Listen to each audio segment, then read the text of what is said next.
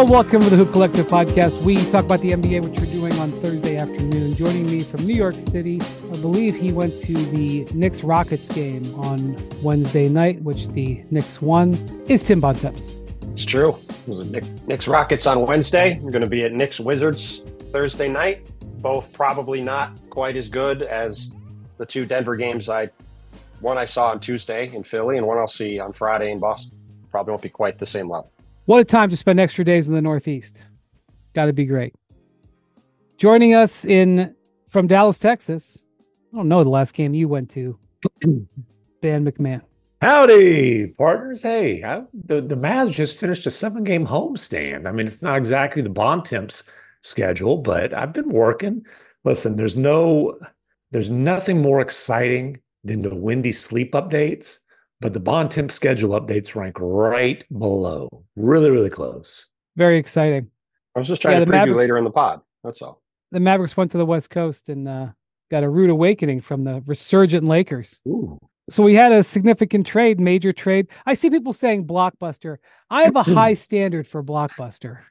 I mean, he's an all-NBA forward. I mean, it gets two-time All-NBA. What classifies as a blockbuster trade? What's your threshold? I don't know. You got to be as good as Pascal Siakam. I think that's a good baseline for it. I feel like two-time All-NBA, still in prime. It's at least a buster trade. Well, I think you can tell the level of the trade by how nice the private jet is that comes to get the player. Because I was seeing the footage of the jet that flew Pascal from Toronto to Indiana. It was a beautiful plane, but like the Harden jet last year, where Daryl greeted him on the tarmac. The Harden jet. If I was Pascal, I'd have said, I want a blockbuster jet. I want the G6. First of all, don't give me the Hawker. It's not based on the level of trade. It's based how rich the freaking owner of the team that traded for the guy is. I mean, give me a break. You think you think that the Pacers are sending a lesser jet for if they've traded for OG Anunoby? You think he would have gotten a lesser jet? Honestly, I'm just making a joke. I'm making a reference to the Jets. I mean, Pascal Siakam might be the best player the Pacers ever traded for. Right? Sir, he's not the best player on the roster that they've traded for, you buffoon. Tyrese Halliburton. Well, but I'm saying at the time of the trade, like Halliburton hadn't made an all-star team yet. Like Siakam's got, like you said, Siakam's a two-time all-star, two-time All-NBA player. All right, you're saying that he's the most decorated player at the time of the trade. That's what I'm saying. Yeah. Listen, two-time All-NBA player, 3 first-round picks, with some asterisks involved. We can call it a blockbuster. Let's get excited about it. Come on. All right. Well, it's certainly big for the Pacers, who, they're in 7th place, but the standings in the East are pretty packed. And when Halliburton comes back, Siakam, he is a guy who thrives in transition. Ooh. And obviously Halliburton, I think we got the numbers from SIG. The Pacers lead the league in transition points.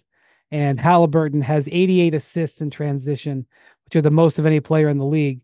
And he's obviously missed some time here. Siakam was the highest transition player on the Raptors. So Halliburton, by the way, is questionable to play Thursday. I don't think he's playing Thursday, but it seems like he's going to be back fairly soon from this hamstring injury, which is very good news. This was very good news. Siakam has 170 points in transition, 3rd most in the NBA. So if you already didn't think that the Pacers were must-see with when they've got the ball, I mean, they are going to fly up and down the court, and I think Pascal and Halliburton are going to love playing with each other.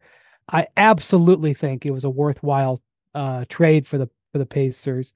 The 2 picks that they gave in the 2024 draft. Now, look, somebody may take a pick in the 20s in this draft and may end up drafting a Hall of Famer. Every year, there are good players in the draft. However, right now, teams are not valuing 2024 picks very highly.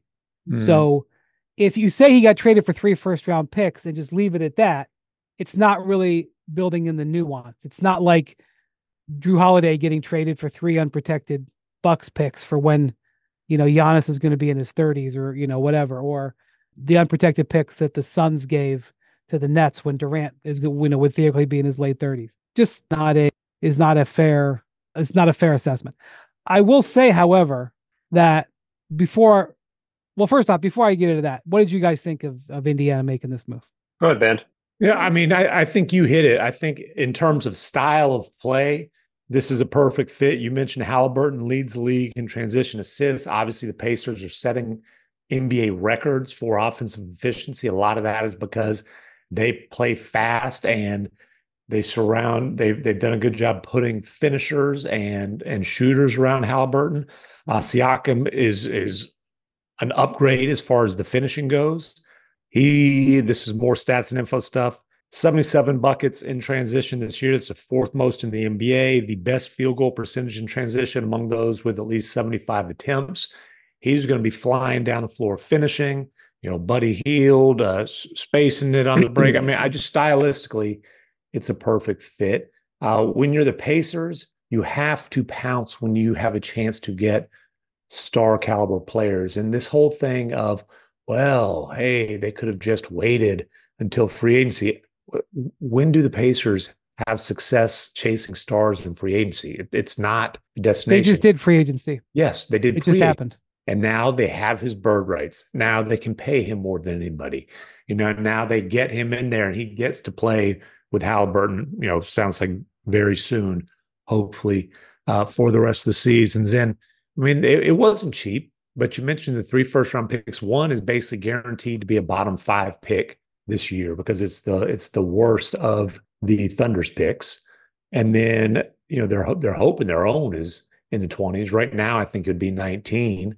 And basically, they gave up a rotation player to get a all-star caliber upgrade. I think all NBA is a stretch, but an all-star caliber upgrade and a legit number 2 guy who fits well with their superstar.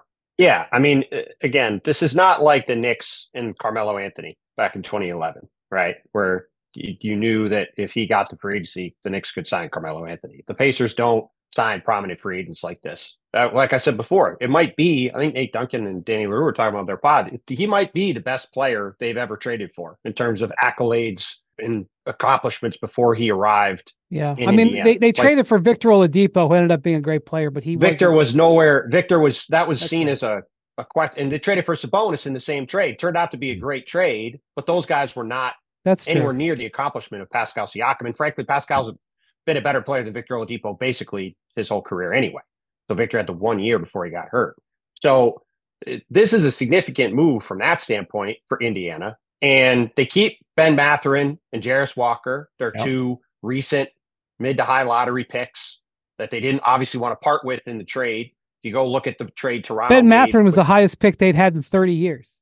Right. And Walker's probably number 2 on that list. Yeah. They hadn't had a top 10 pick or a pick inside the top 10 since I think it was somewhere in the mid 80s. And I think it was Rick Smits. Yes, it was like Rick Smits and George McLeod, like in the late 80s, I think. Yeah, so it was a really long time. They obviously were always a very good team. So they keep those guys, keep them on the roster. And by getting Pascal Siakam, who is, as you guys both said, fantastic fit with Tyrese Halliburton, also a fantastic fit with Miles Turner, who's a very good floor spacing 5. And so Pascal's up and down shooting at times is much less of a concern when you're playing him next to Miles Turner. Mm-hmm. And the Pacers have been having Obi Toppin play power forward for most of the season for them. Pascal Siakam is a gigantic upgrade. That's true. Like you can make an argument that the Pacers are now right there with the Knicks, with the Cavs, with these other teams that are trying, with maybe Miami, though I think Miami probably deserves the benefit of the doubt when healthy. But you can make an argument Indiana's the 4th best team in the East, behind, in whatever order you want, Boston, Milwaukee, and Philly. Like that's a very big move for this team to make, to get a guy like Pascal Siakam, who, as you guys also both alluded to, clearly is interested in staying there. They wouldn't have made this deal if he didn't want to stay there. Okay, time out. What? Time out. I don't think Pascal's given his interview yet. I know Masai had a press conference today. I don't think Kevin Pritchard or Rick Carlisle have talked about it yet because the deal got finalized late last night. Okay. Obviously, people are going to use the verbiage that you just used. Oh, I'm interested in staying, all this stuff. There's no way they make this deal unless they're pretty certain. That was what I was getting to. I mean, basically, he's done everything but put the pen in his hand and signed it. That's right. The This is just like negotiations when free agency starts will take as long as to hand him a pen. it's just like the trade the Knicks made. Like the Knicks made that trade feeling very confident that OG Anunoby is going to be with their team long term. The Pacers, a small market team, doesn't make this kind of trade if they're not very confident that Pascal Siakam is going to be on their team long term. So, Yeah. as you said earlier, Brian, they did their free agency now. They get a guy who is going to be able to fit perfectly with the way they want to play. Rick Carlisle, one of the more creative offensive coaches in the league, I'm sure is going to find all sorts of ways to use Pascal's skill set. They don't really have another guy on the team besides Halliburton who creates shots for people. Pascal's a terrific passer, can handle the ball, can do all kinds of stuff. He'll probably run the offense when Tyrese isn't on the court most of the time. So I really like the fit. And for Toronto, I mean, look, the Raptors should have made this move sooner. They should have got more for him, I think, than what they did because, as you said, McMahon, if you look at the 3 first-round picks, they're not 3 great picks. They're probably two non-lottery picks, one certainly at the back end of the first round. I just looked at it. The Pacers are tied for 18th right now in the lottery, and that's before they have Siakam on the team. And after Halliburton's been hurt, like they've got a chance to be in the low to mid-20s at the end of the regular season. So you get 2 late first-round picks in a weak draft. You maybe get a swing on a top 4 protected pick in a couple of years. Yeah, but for an Indiana team, the Pacers hope they're 3 non-lottery picks, and I think if you're looking at it, that's the most likely scenario. So in European soccer, when star players change, not just European, world soccer, but more high profile in European soccer, when high profile players change teams, there's a bilateral negotiation. There's negotiation between the player and the new team, which usually takes place before a trade is agreed to. And they agree on a contract. Team A in Germany wants a player in Spain. The player says, I want to play for you. Here's the offer. And they agree to it. And then the teams negotiate a transfer fee. And, these transfer fees, if they're for superstar players, get to 9 figures. Okay. So there's 2 levels of negotiations. That's essentially, even though it's tampering and nobody will ever talk about it on the record, that's essentially what had to happen here. With Siakam, he had to let it be known that he was prepared and willing to sign with the team that would trade for him. Otherwise, he would be treated as a rental, and he would not be traded for 3 first-round draft picks of any quality. So Siakam would have to say, I'll stay in Indiana. And how does he want to stay in Indiana? He gets communicated to him that they're willing to make an offer. Maybe there isn't any evidence of the Pacers saying, we will offer you a blank year contract for blank, but there is an understanding. Probably didn't need to have that long conversation. Hey, you want to give him max? Yes. Okay, right. Cool. Let's do it. And so that's important because if indeed the Raptors were willing, and they were willing, to make this pick for draft picks and expiring contracts, it leads you to wonder what other teams could have made such a move for Siakam. Well, this is sort of the thing, though. There hasn't been a robust market for Siakam from the beginning, and that's why is that? Well, I think it's a couple reasons. One, I think there's been some concern with teams about paying a guy who's about to be 30 a 4 or 5 year deal on a very large number. I think you're being charitable. I think there's significant concern, including from the Raptors. Well, yes, that's definitely true, which is why the Raptors, I think, should have done this move sooner. I also think for as good as Pascal is, and he's a really good player, he's also kind of a wonky fit on a lot of teams because of the way he plays. Like he needs to have the ball in his hands a good amount of the time. His shot has been very up and down. Yeah. So we've talked about it with Evan Mobley, right? Like if you're in Julius Randle, sometimes it's like this too. If you're a suspect shooting or non-shooting 4, it makes kind of an awkward fit on a lot of teams. So you combine the age, you combine the play style, you combine the fit. There wasn't a huge market for him. And that's why the Raptors, they take a deal that it's not a great deal, but given the market that was in place right now, and given the fact that when they traded OG Anunoby, it's very obvious what direction the Raptors are headed in, which is they're building around Scotty Barnes and to a lesser extent Emmanuel Quickley going forward. Didn't make sense to have Pascal on the team past the trade deadline. And so now they get him off the team now, and you've got Bruce Brown coming back, who you could maybe flip again. You've got Gary Trent. You could maybe move him. They have a month to sort of figure out what they want to do with their team. Here's something to say about Bruce Brown. So Bruce Brown, $22 million contract, not guaranteed for next year, team option for $23 million. A player who had not produced at a high level in Indiana, had lost playing time. but a player who proved last year he can be extremely versatile player. Played 4 different positions for the Nuggets at times. Played Yep. all over the place during the postseason. Don't think he's got. I mean, I'm sure he'd like the Raptors to pick up that 23 million. I'd be very surprised if they did, but stranger Well, it things have happened. depends. Like if he gets traded to a team, like let's say he gets traded to the Sixers just to make up a team, Well, right? okay, The let's just Sixers, say, well, what team would be interested in him? Well, That's the question now. there's I rumors think about the any, Knicks who have yep.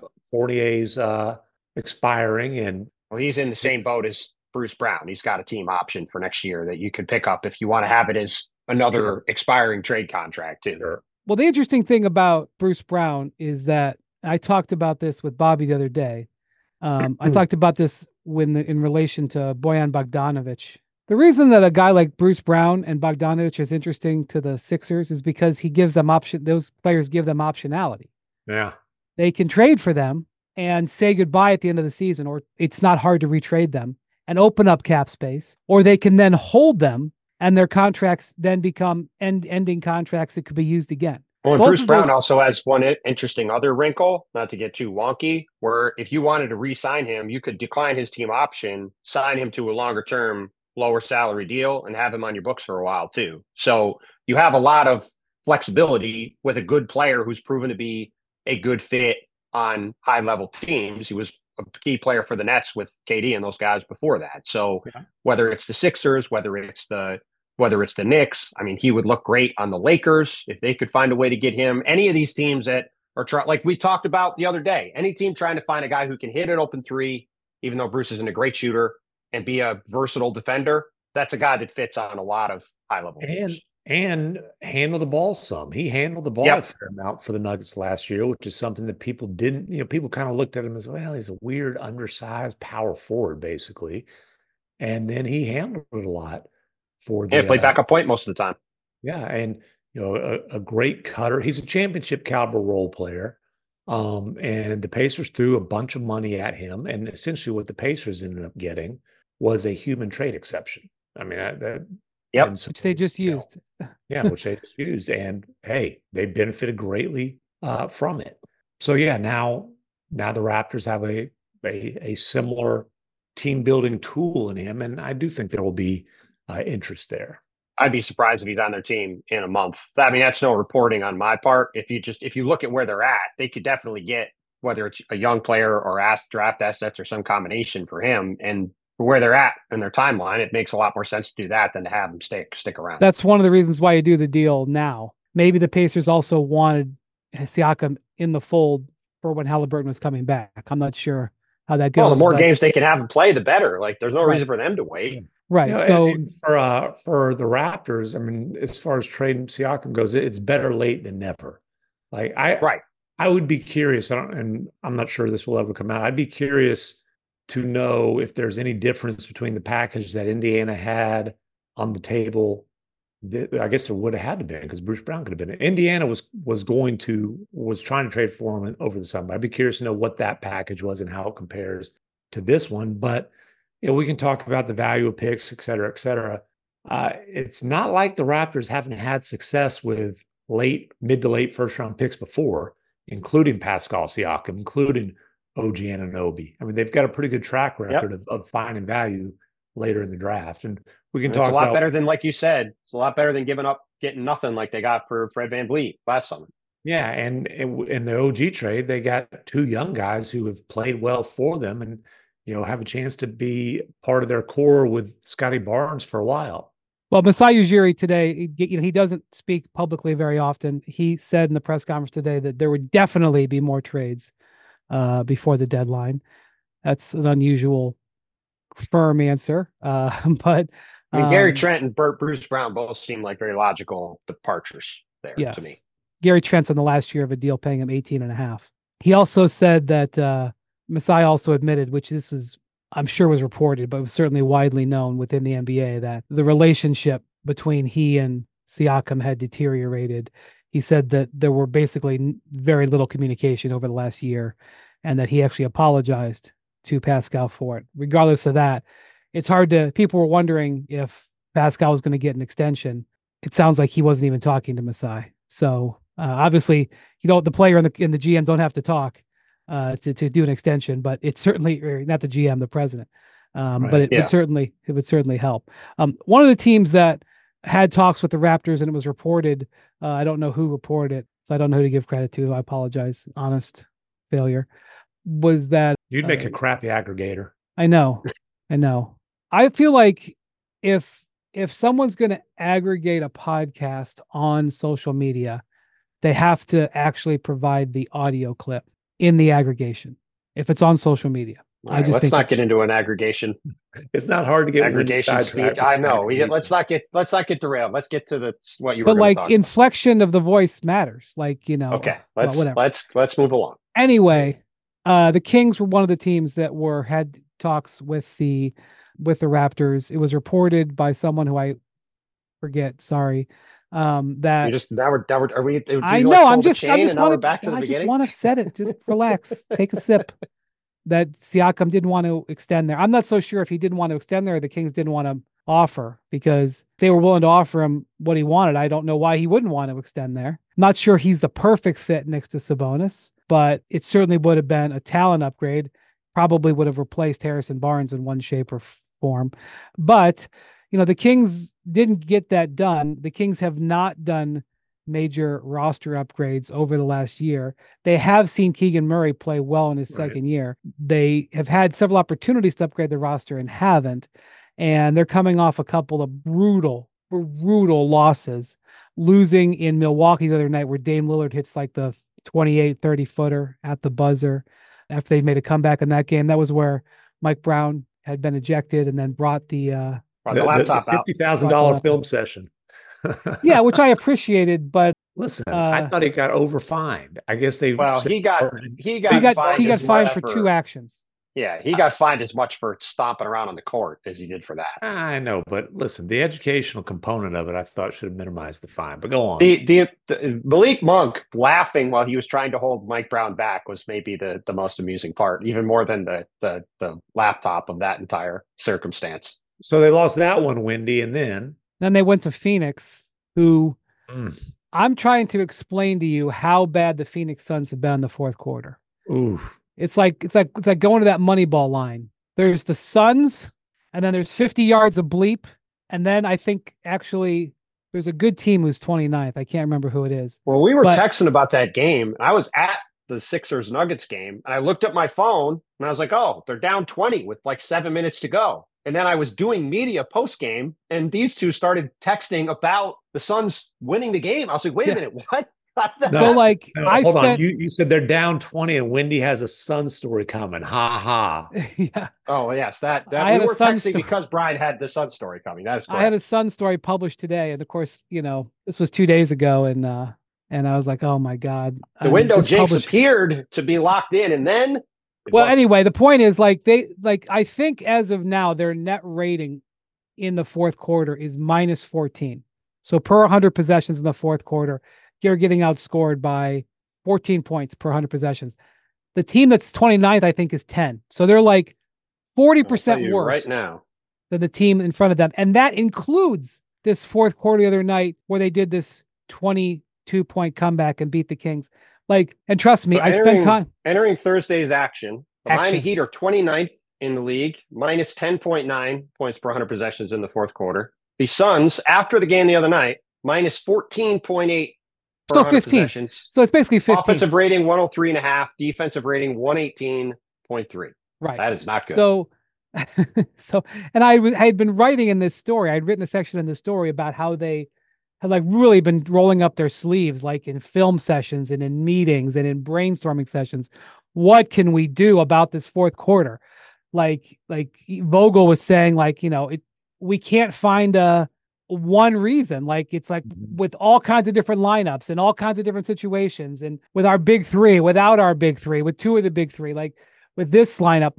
So they're doing all this stuff to try to deal with this gaping problem. And then they come back from 22 down. Basically, Durant went off. And so the Kings get kicked in the teeth and then get kicked in the neck in back-to-back games. By the way, Wendy, quick aside, your story had me in the first sentence headed to the dictionary. I did not know what stolen meant. Stolid, I believe is how you would Well, pronounce shoot. it. I don't know how to say it either. More Hoop Collective podcast after this.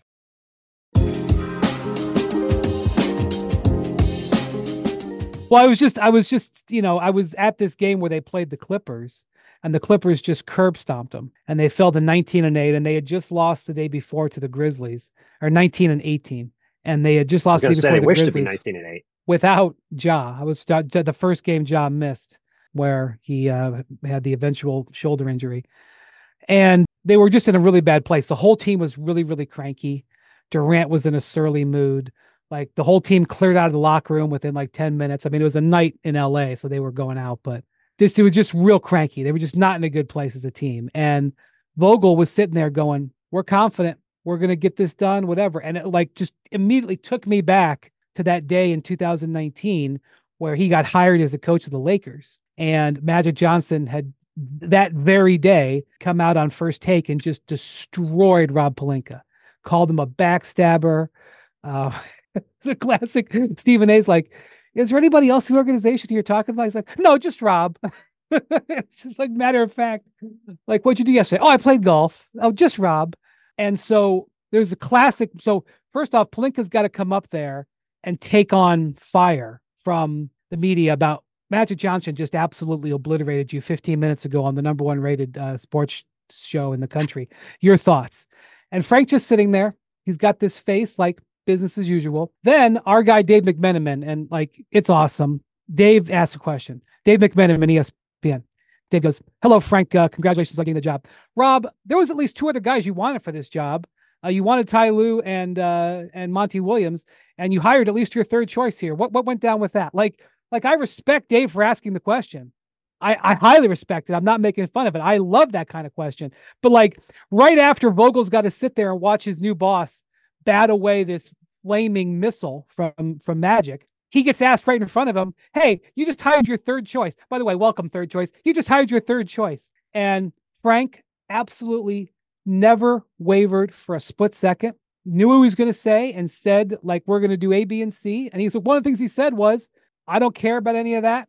I'm going to build a defensive first team. We're going to be a great defensive team. They were the number one defensive team in the league. And yes, after COVID, they were the number one defensive team in the bubble and they won the title. And so I'm not saying it's apples to apples, but here I'm watching Frank Vogel, 4.5 years later with the exact same face, the same expression on his face, talking about his team that is 19-18 with, win or disaster type situation and going, we're confident. And it's the Vogel way. And there are indications that the Suns, now that they've got their three players, are turning it around. And their shooting percentages, since with Beal on the court, have just exploded. Grayson Allen, Beal's played, as we sit here and do this podcast, Beal's played 10 games since he came back from that ankle. He kind of had he had the back injury, then he came back for a minute, then it had another back injury. First game back, sprained his ankle. Since he's come back from that, they've played 10 games. They're 7-3. And in those 10 games, Grayson Allen is shooting 52% on threes, and Durant is shooting like 48 or 49% on threes. The space that happens out there with Durant, Beal, and Booker there together it's a dramatic difference. When now that Beal is on the court and can take some pressure off of Booker to be a playmaker, Booker's usage rate has gone from like Russell Westbrook 2015 Thunder, like down to a more manageable time. It's not like 33 anymore. He can and his production, his energy level has I think helped. That's part of the reason what was happening in these games. Booker was going to the bench in the fourth quarter and they had no playmaker. Mm-hmm. And these guys, part of the reason they were getting walloped in these fourth quarters was when Booker was off the court, the team collapsed offensively. They've softened that out a little bit. And Beal looks good. Like he threw down a dunk in that Clipper game where he had great explosion, like my jaw dropped. Then the next game against the Lakers, he threw in 37, where he looked and moved really well to my eyes. And so, like, look, I'm not saying they're past it, but what I'm saying is Frank Vogel has been here before. He has got his process that they're working. And the thing that I've noticed as I talk to Booker, as I talk to Durant, as I talk to people in their organization, these guys are putting in the work. They are doing the film sessions. They are studying. They are coming in on their off days. There is a spirit to try to figure this out.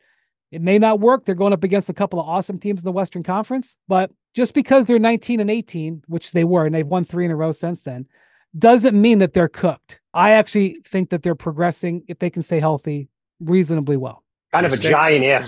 Kind of a giant. Yeah, well, that's the NBA. The whole NBA is a giant. It's not. No, it's not. It's not the whole NBA. To a certain degree, it is. I mean, we can say it's the same with the Mavericks. They've got 2 stars who have struggled to stay healthy.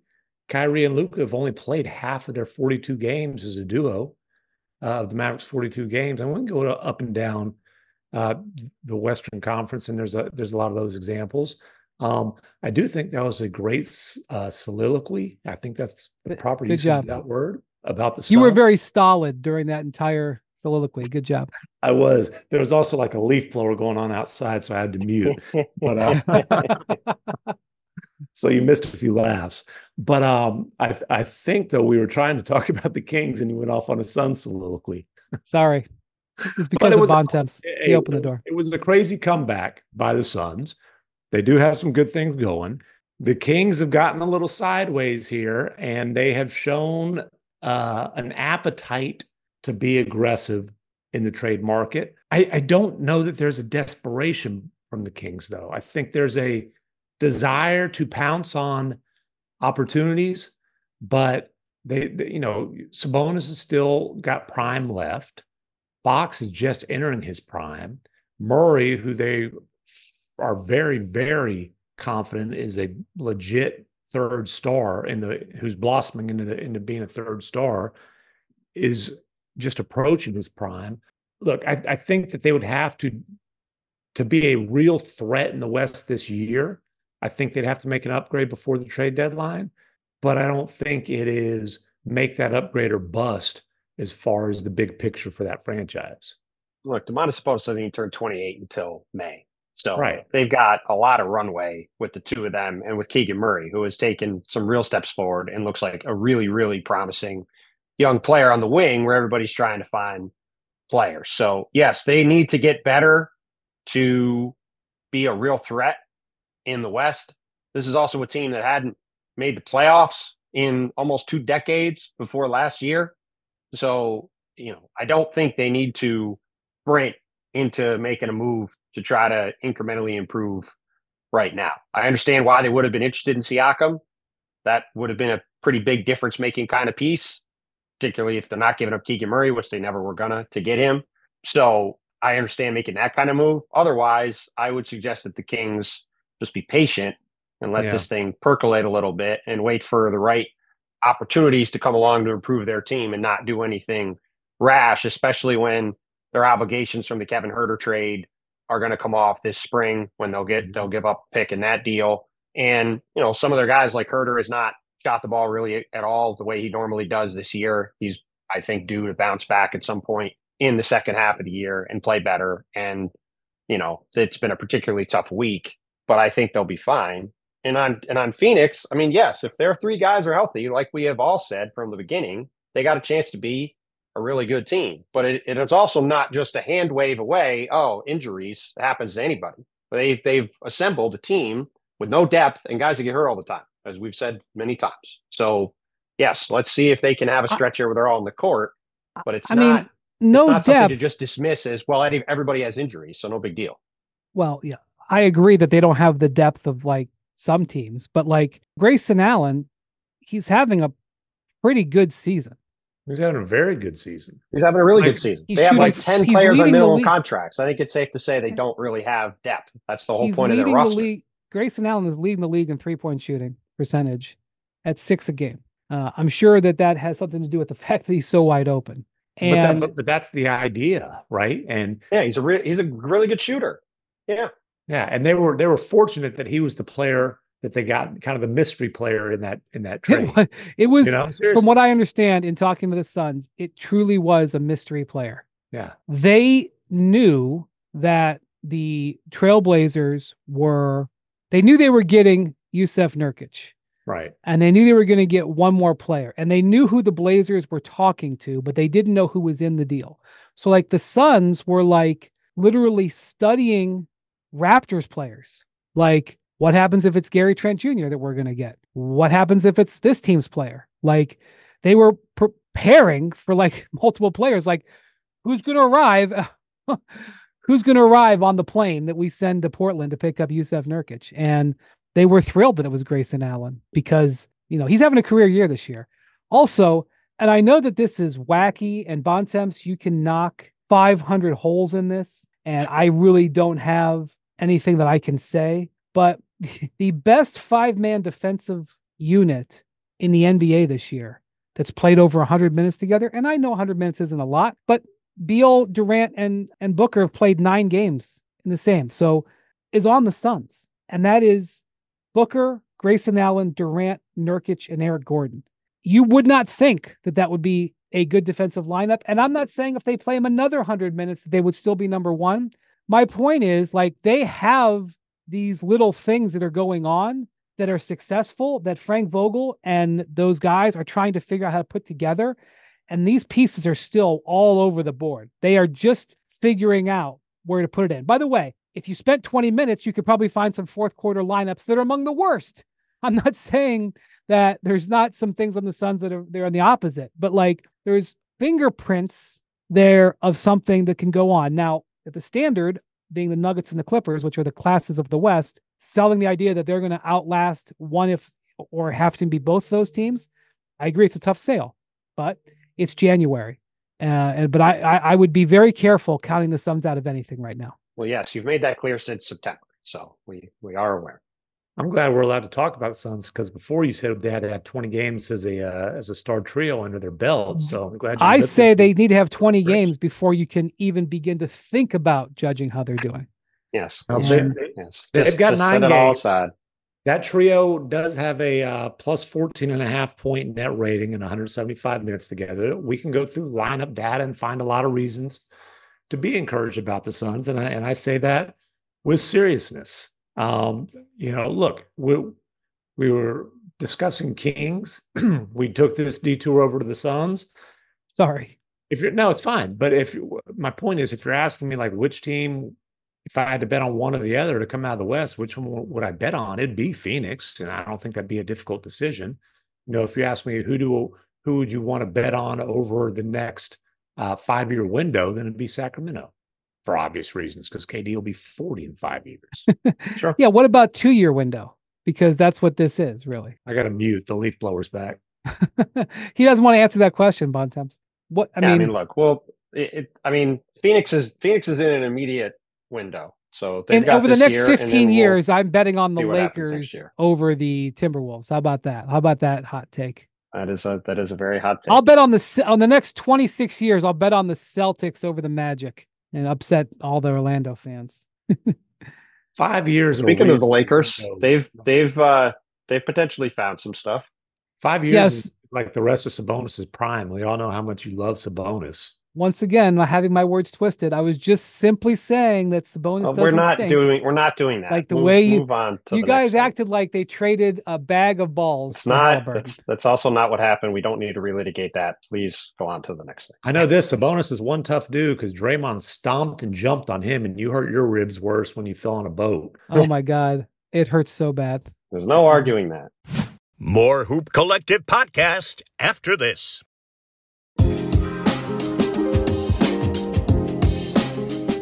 Anyway, Bontemps mentioned the Lakers. They have won several in a row here. Darvin Ham was kind of forced to going back to his opening night lineup. Cam Reddish went down with a knee issue. And so he started the season playing Austin Reeves and D'Angelo Russell together. They were getting destroyed in first quarter after first quarter. So he broke them up, put Reeves on the bench. They had a little bit of success, but then kept getting destroyed in first quarter after first quarter. He took D'Angelo out of the starting lineup and brought both them off the bench and moved LeBron to point guard. LeBron's production slid. All of his numbers slid as he had to play point guard. They really weren't much better in the first quarters. So he brought Reeves back, and then after Reddish got hurt, brought Russell back, who'd been slumping for basically 6 weeks. And since he's done that, Russell's had 2 of his best games of the season. and Anthony Davis's assist totals have ballooned. Now, Anthony Davis is having an excellent season. His number is almost exactly the same as last year in terms of points, rebounds, assists, blocks, what have you, with the exception of games played. I was going to say that's the difference. He's been on the court. So he's putting up numbers at Anthony Davis level, and LeBron is playing in every game, putting up LeBron numbers. But the Lakers are 500 because they just couldn't score. So the last few games, D'Angelo's refound it, and all of a sudden AD is racking up assists. I think he's got 25 assists the last 3 games, the most that he's had in the 3-game stretch in any 3-game stretch in his career. That's because he's throwing the ball. The ball's coming inside. He's kicking it out to a guy who's making the outside shot. And for I think the 3rd time this season, I think it's the 3rd, Darvin came out after the game and said, "This is going to be my starting lineup for a while." He's had a lot of commitments to start in the lineup, so that's for sure. D'Angelo Russell is a high variance player. He's been a high variance player throughout most of his career. And with the way the Lakers are constructed, if he's going well, they're going to look good, especially if AD and LeBron are healthy. If he doesn't go well, they're going to struggle to score. Right now, they're running hot, and it just so happens to coincide with the time when the Lakers were getting pretty serious about trying to trade him, quite frankly. But they haven't traded him yet. And they might not trade him because they might not be able to find a deal that fits.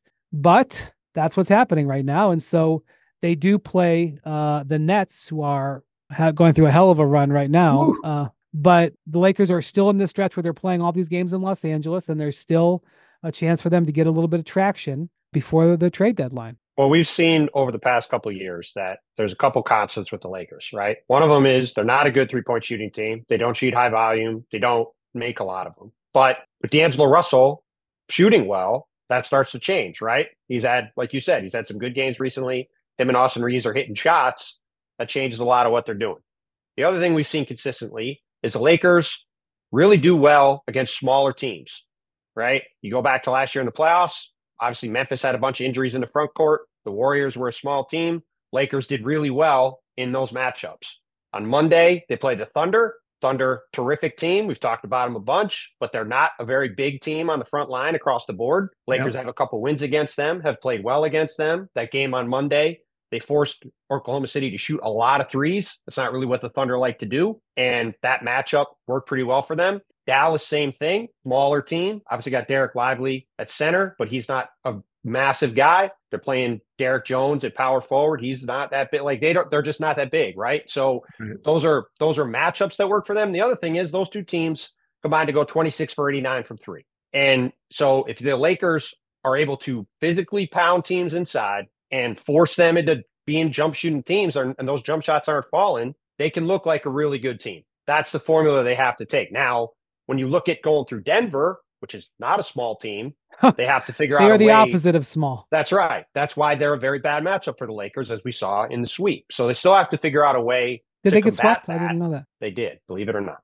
But they do have a formula when those two guys are healthy. Like we have seen over the past couple of years, when they do play good teams and they're able to use and leverage that size against these smaller teams, they have had success even against teams you'd think they're not going to beat. So if you are a Laker fan looking at it, that is, I think at this point, what you have to say is a pretty constant positive for this group, that if they get the right kind of matchup, they can really lean into it and take advantage of it because just how big and imposing they are across the front line. Well, there's a third constant with the Lakers, and that is that our colleagues will drastically overreact to any little dose of Lakers success. You got Gotta that have right, hope, buddy. Tim.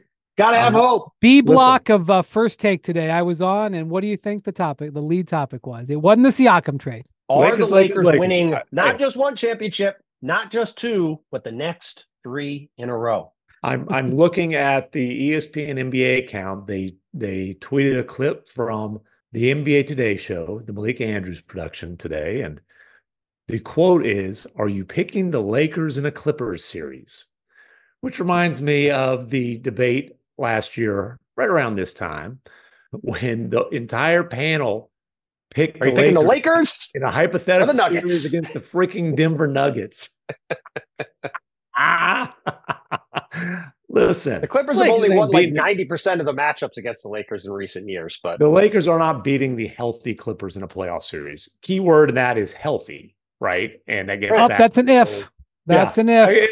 How dare you? Well, listen, they have a similar level of if, if to the right? Suns with their guys always being hurt. Well, but again, we can talk about the Pelicans with Zion in particular, as well as their other guy. I mean, everybody's got questions, and a few of these teams have huge questions. But the Lakers have played well over the last few days to get back to 500. Let's just keep that in perspective. To get back to 500. That's right. That's true. But we'll keep banging the drum. The reason it's relevant for us who don't prioritize the Lakers and occasionally have banned talking about them is because they are out there trying, being one of the teams that you could see making a significant move. Yeah, they are dangling the pick, the first rounder that they have available. They're certainly dangling D'Angelo Russell, which, as far as I can tell, has not generated just a ton of interest around the league. Yeah. Well, it's why I'll just keep not dangling Austin Reeves. Right. Well, it's why I'll just keep banging on. What they have to do over the next 3 weeks to have a chance is find volume 3-point shooting that can at least sort of stay on the court at the other end. That's what they have to try to find, because their 3-point shooting is non-existent, and you can't win in today's NBA if you're dead last in attempts and dead last in makes every game. You just can't. Even with two superstars, if you're that poor with 3-point shooting team, then the MAC 10 seed nickname will be appropriate. Unless you are absolutely killer on the defensive end, which they were last year. But they're not going to be good enough to beat bigger teams that way. Like we've seen, again, look at the formula. If you want, if they get matched up with smaller teams, they will have a puncher's chance because of their size. But if they're going up against a team like Denver, they got to have more shooting. They got to have more scoring, and they have to have those guys that can actually hold up at the other end of the court, because they just get more guys that can't guard anybody, then they're in the same position they're in now. And you mentioned that they match up well against the Thunder, and the Thunder have taken another massive leap this year to the point where they are in the conversation of contenders, which I like. The idea of them taking a big swing before the trade deadline, I think, is a waste of breath. But the idea of them looking for some, an enforcer type, I think is something that could be considered there. Chet Holmgren is having arguably the best center or the best season ever by a stretch rim protector. And that's a lot to say about a rookie, but I think it might be true. Have you guys kept an eye at all recently on Mr. Wembanyama? Oh, no. Since he's been a 5, his production, especially guys, on a permanent basis. He's playing well, and his team continues to be annihilated. But just okay, fine. I don't care. Well, I'm not saying it's a knock on him. It's just that's the truth. The other guy is playing on a team that's going to be first or second in the West at the rate they're going. Yeah, that's all. Yeah, he's playing with a guy who might win the MVP. I agree. It's just it's no knock on Victor. Victor's playing great. He's going to be awesome. The idea of being able to occasionally slide Chet to the 4 against certain matchups, I think is appealing. Yeah, I mean, look, they have a very small team across the board, and if they are going up against a team like the Lakers, or frankly against Denver in the playoffs, when Brian's talked a lot about it, when you're rolling out there with Aaron Gordon and Michael Porter Jr. and Nikola Jokic at the 3, 4, 5, that's a big ass team across the board. And the Thunder have a bunch of wings and Chet. They could use a little more bulk up front. Doesn't mean, like you said, they don't have to empty the war chest to do that. But if they could add some size on the wing or inside between now and the deadline, I do think it would help them in these kind of matchups in the playoffs, because it is going to be a real thing for them to combat. And we have to start looking at them like that kind of team, because they're going to be in the playoffs, and they have to start looking at, okay, how do we match up with these teams? And frankly, if you're looking at it over the next 3 to 5 years, because certainly Oklahoma City is looking at this from a longer term view, it's not like Denver's going anywhere. That's the team you've got to be measuring yourself against going forward, and their size isn't going anywhere either. So that's something that they have to think about. Denver is one of those teams, when you see them play live, it blows you away. They're obviously anybody can watch them on TV. Well, not anybody, but not anybody in Denver. Wendy says when you see them live, because that's the only way you can see them. When you see them play, I remember the first time I saw them live when they had those 3 guys, Gordon. This was 3 years ago, after the trade.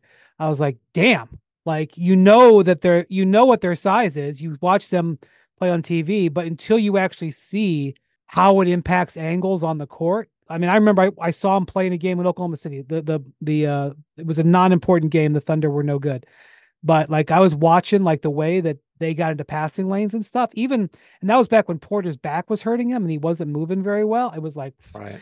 I mean, it's a real thing. Speaking of the Nets, I know, Bontemps, that you have talked about, boy, they should try to pull Dorian Finney-Smith out of Brooklyn, the Lakers, or anybody. Any good And team. I was rejecting the idea that the Nets would sell players, but I don't know if you've kept an eye on the old Nets of Brooklyn, but let's just give it the 15-second recap. Since they tanked the game against the Bucks, they're 1-9, and in their last 3 games in the United States, they lost in overtime to Portland, overtime to Miami, and just lost at the buzzer to Portland on Wednesday night. And in the game that wasn't in the United States, they were intentionally fouling Tristan Thompson down 20 in pairs. So that game that's was what's never going on with the competitive. Nets. That game was never competitive. By the way, in that game you were at that game against the Heat? I was at both of those games, the first 2, not the one in Portland last night. Okay. What was the score of that game at the end of regulation? It was 80. It was 88. It was either 86. It was 88, 88. It was in the 80s. Yeah. It was a 1990s game. Listen, it was 50. It was 45-31 at halftime. The Heat went 4 for 22 in the second quarter and didn't make a 3 in the first half, and the game was competitive. Well, that's when I proposed to you gentlemen a new rule that any team that doesn't score at least 90 points in a game, and I'm going to revise that to say in regulation, should be fined. It should be a fine. It is pretty much impossible to do. Regulation in today's NBA, you should be fined. It's a very difficult feat. Or fans should be able to get their damn money back if they bought a ticket. I like the latter. Let's do that. Yeah. So just as a recap, they were 15-15 when they elected to play guys a few minutes at the start of the game, which they got. How much did they get fined? $100,000. $100,000. They tanked the game, got fined $100,000, and have gone 1-9 since then. And now we're about to go into a very brutal stretch of schedule. That's 2 public film sessions. Yes. So, and now they've begun a West Coast trip where they're going to now be in LA against the Lakers and Clippers on Friday and Sunday. That's another small team for the Lakers to feast on inside. That's true. So the Nets are now 8th in the lottery odds. And of course, that means that Houston has the 8th best lottery odds. That's Who right. would have thought going into the season that the pick that the Rockets own, that is the Nets, would be better than the pick that they're sending to Oklahoma City? The one thing I will say is after they get back from LA for these 2 games, they do play 10 of the next 11 games at home. Oh, they've got a huge home court advantage, especially right now. Especially that first game against the first games against the Knicks. Definitely be a big time home court advantage. No one will take the subway from Manhattan. I mean, the question is like, look, I don't think they're if they trade Dorian Finney-Smith, they're crazy. If they put him on the market, why? Wait a minute. Why would it be crazy? Because he's a very valuable player who has a very good contract. He's a valuable player to a good team. Yeah, well, they want to be a good team. They want to be a good team next year. Look, straight up, here's the Nets' problem. There's no benefit in them being bad because the Rockets own all their draft capital. If not for the disastrous James Harden deal, then they would be able to say, look, time to blow it up and probably, want to keep you're talking about you want to keep Bridges, you want to keep, this guy or that guy and rebuild around them, and you'd be fine with bottoming out. But bottoming out is just salt in the wound of everything you gave up for James Harden. Guys, I can't speak to what the Nets are thinking right this very second, but the word through the NBA is the Nets are attempting to be buyers. Well, listen, the Nets leadership, when they took over the team after Billy King and Bobby Marks got let go, had all their picks sent out. And they were very happy to lose 1 billion games and give up top 3 picks to the Celtics because they didn't make any trades for those picks. But now that their picks and their trades are on the books, now we're looking at things differently. To me, that is not the way they should be looking at it. They should be looking at it as we need to be trying to reorient this team, trying to get stuff as we can for the players we have on our team. And frankly, Dorian Finney-Smith is never going to have more value than he does right now with the time he's got left on his contract and the fact that there are not a plethora of options on the market for teams to trade for. Now, to your point, doesn't mean the Nets will do it. His teammate is Royce O'Neal. Well, right. Like if they could they have a lot of wing players on their team, and they could get a ton for Dorian Finney. Like, look, if they made some trade with the Lakers involving D'Angelo Russell in their first, the crazy thing is, we've, I think, very fairly analyzed how D'Angelo Russell is. However, the Nets don't have anybody who can really create offense on their team. D'Angelo Russell would be an actual upgrade for them and would probably help them win more games than Ben having Dorian Simmons has Finney-Smith entered on the the team chat, right sir. now. Hold on. Ben Simmons is their franchise Cam point Thomas guard. says, hey, they could start D'Angelo Russell and Cam Thomas and then have Bridges guard 1 through 3, and I mean simultaneously. Well, listen, Cam Thomas shoots the ball. He doesn't create offense for anybody He'd be else. switching. He'd be doing the switch on pick and rolls. He'd be switching with himself. Yes. But my point is that, like McMahon said before, if you have Dorian Finney-Smith, he's the kind of guy like Bruce Brown that's really going to help a good to very good team. Yes. Or like OG Anunoby with the Knicks. You put him on the Knicks, a good to real, very good team. He's going to amplify your really good players. He's going to hit spot up shots. He's going to defend. He's going to fill in gaps. He's going to help you a lot. He's a on great a mediocre player to play bad team. All from stars. He's a great That's right. complementary player. On a mediocre to bad team. Yeah. Yeah. On a mediocre to bad team, he's just not helping. So I think it would be very wise of the Nets to go that direction. We'll see what they do over the next 3 weeks. And it really does get down to this. They are getting killed by both James Harden trades. The one where they gave up all their draft capital to get him is just, it has them paralyzed. And then the one where they moved them and now they're stuck with the bloated carcass that is the Ben Simmons contract. Both James Harden trades are absolute killers.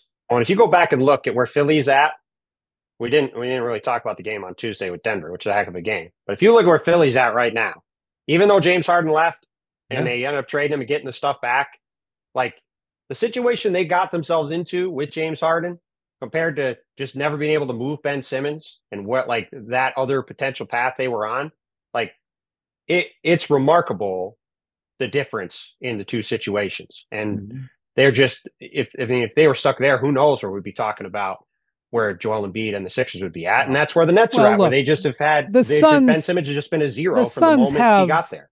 The Suns have plenty of assets. The Mavericks, the Suns because of the Suns picks. The Nets because they have all that Sun stuff. Right. They have Maverick stuff. No, they have assets, but bottoming out doesn't benefit them because they don't have their own picks. Which is why I don't think they will. Right. Which is why I don't think they're trading a guy who's a highly valuable player who's on a very good contract. Well, I guess my argument is I don't think they're going to bottom out if they trade Dorian Finney-Smith. They're just going to get stuff for him. Right. He's not. Yeah, they're a bad team now, and they have to operate as a bad team. They have to you can't fool yourself into thinking you're a piece or two away when you're as bad as they are. Well, they were 500 at Christmas and were protecting their players for a long run. So I don't think they view themselves as a bad team. Well, the standings do. Bontemps, you mentioned the Nuggets Celtics game on Friday. You were at the Nuggets game in Philly on Tuesday. One of the more enjoyable games to watch of the season. Came right down to the final minutes.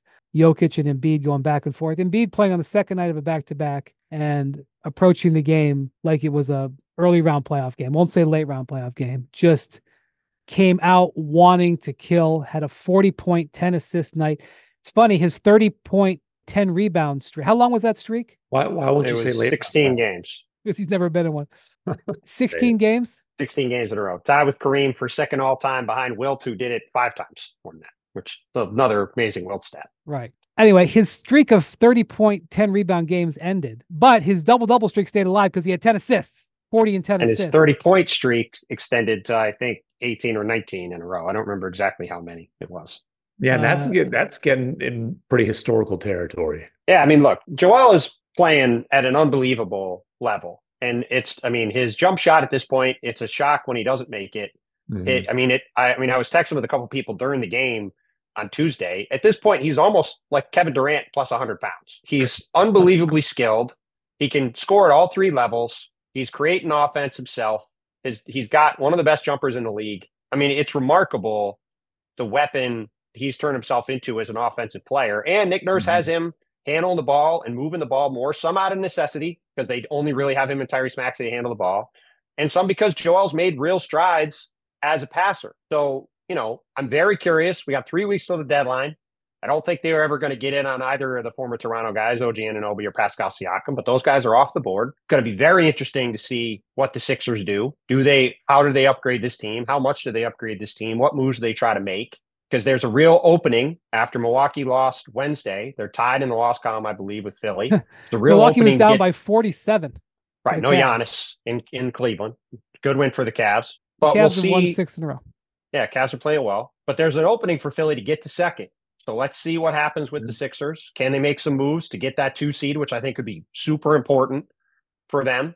But they obviously have to upgrade this roster if they want to compete with teams like Milwaukee and Boston in the playoffs and be a real threat instead of just being sort of in between the group of teams behind them and Milwaukee and Boston in front of them. And you said it earlier, just watching Denver up close, because obviously I don't get to see them nearly as much as McMahon does because I'm out east most of the time. It's so fun to watch them play because the way they move the ball and the way they play, and they're kind of like later stage LeBron teams now, where they've played together for so long. They're all almost feels like they're on autopilot a lot of the time, and they're just going through these games, not going through the motions, but like they just know what to do and how to do it. And they've got all these guys on the floor who can make plays and shoot from the perimeter, and it's super fun to watch. And it does feel like we've all kind of slept on them a little bit. And people are talking about the Lakers and talking about the Clippers and talking about the Thunder. No, I just mean for how well they're playing, because they've, like LeBron teams of old, like the Miami teams that I believe were never the 1 seed in the East, they're sort of just biding their time to get to the playoffs. And I sort of wonder if they're not going to have a similar run through the West playoffs, if assuming health, that they did last year, because they're just going to be head and shoulders above. Well, nobody's worried about that time of the year. Right. Well, but you mentioned they got a bunch of shooters around Joker. They got a bunch of cutters, which is that too.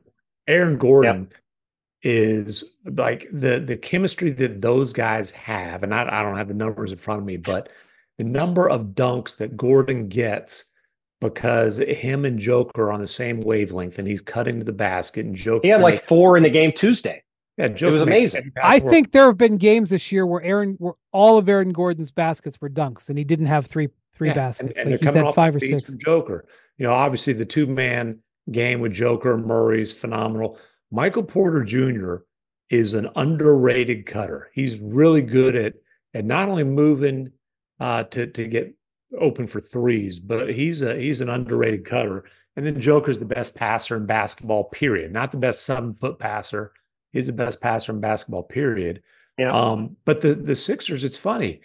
Embiid has become, he's not Joker. There's nobody else that's Joker at that position. But Embiid is averaging 6 assists a game and has become a phenomenal passer. And it's crazy. Embiid is maybe the strongest dude in the league, 7'2", is averaging 35 points per game, shooting 54% from the floor, and has only dunked 15 times in half a season.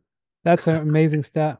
It's like, but his 15-footer is damn near as efficient as most big men around the basket. You just never think he's going to miss when he shoots that elbow jumper. Like it's ever. Not even a jumper. It's just a little set shot over it. No one's getting to it. By the way, that was the second best.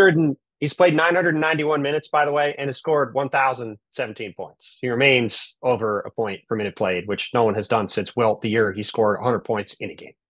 It's the only time it's ever been done. That was the second best stat I heard this week, McMahon. The best stat I heard this week was on our broadcast of the Lakers-Mavericks game on Wednesday night.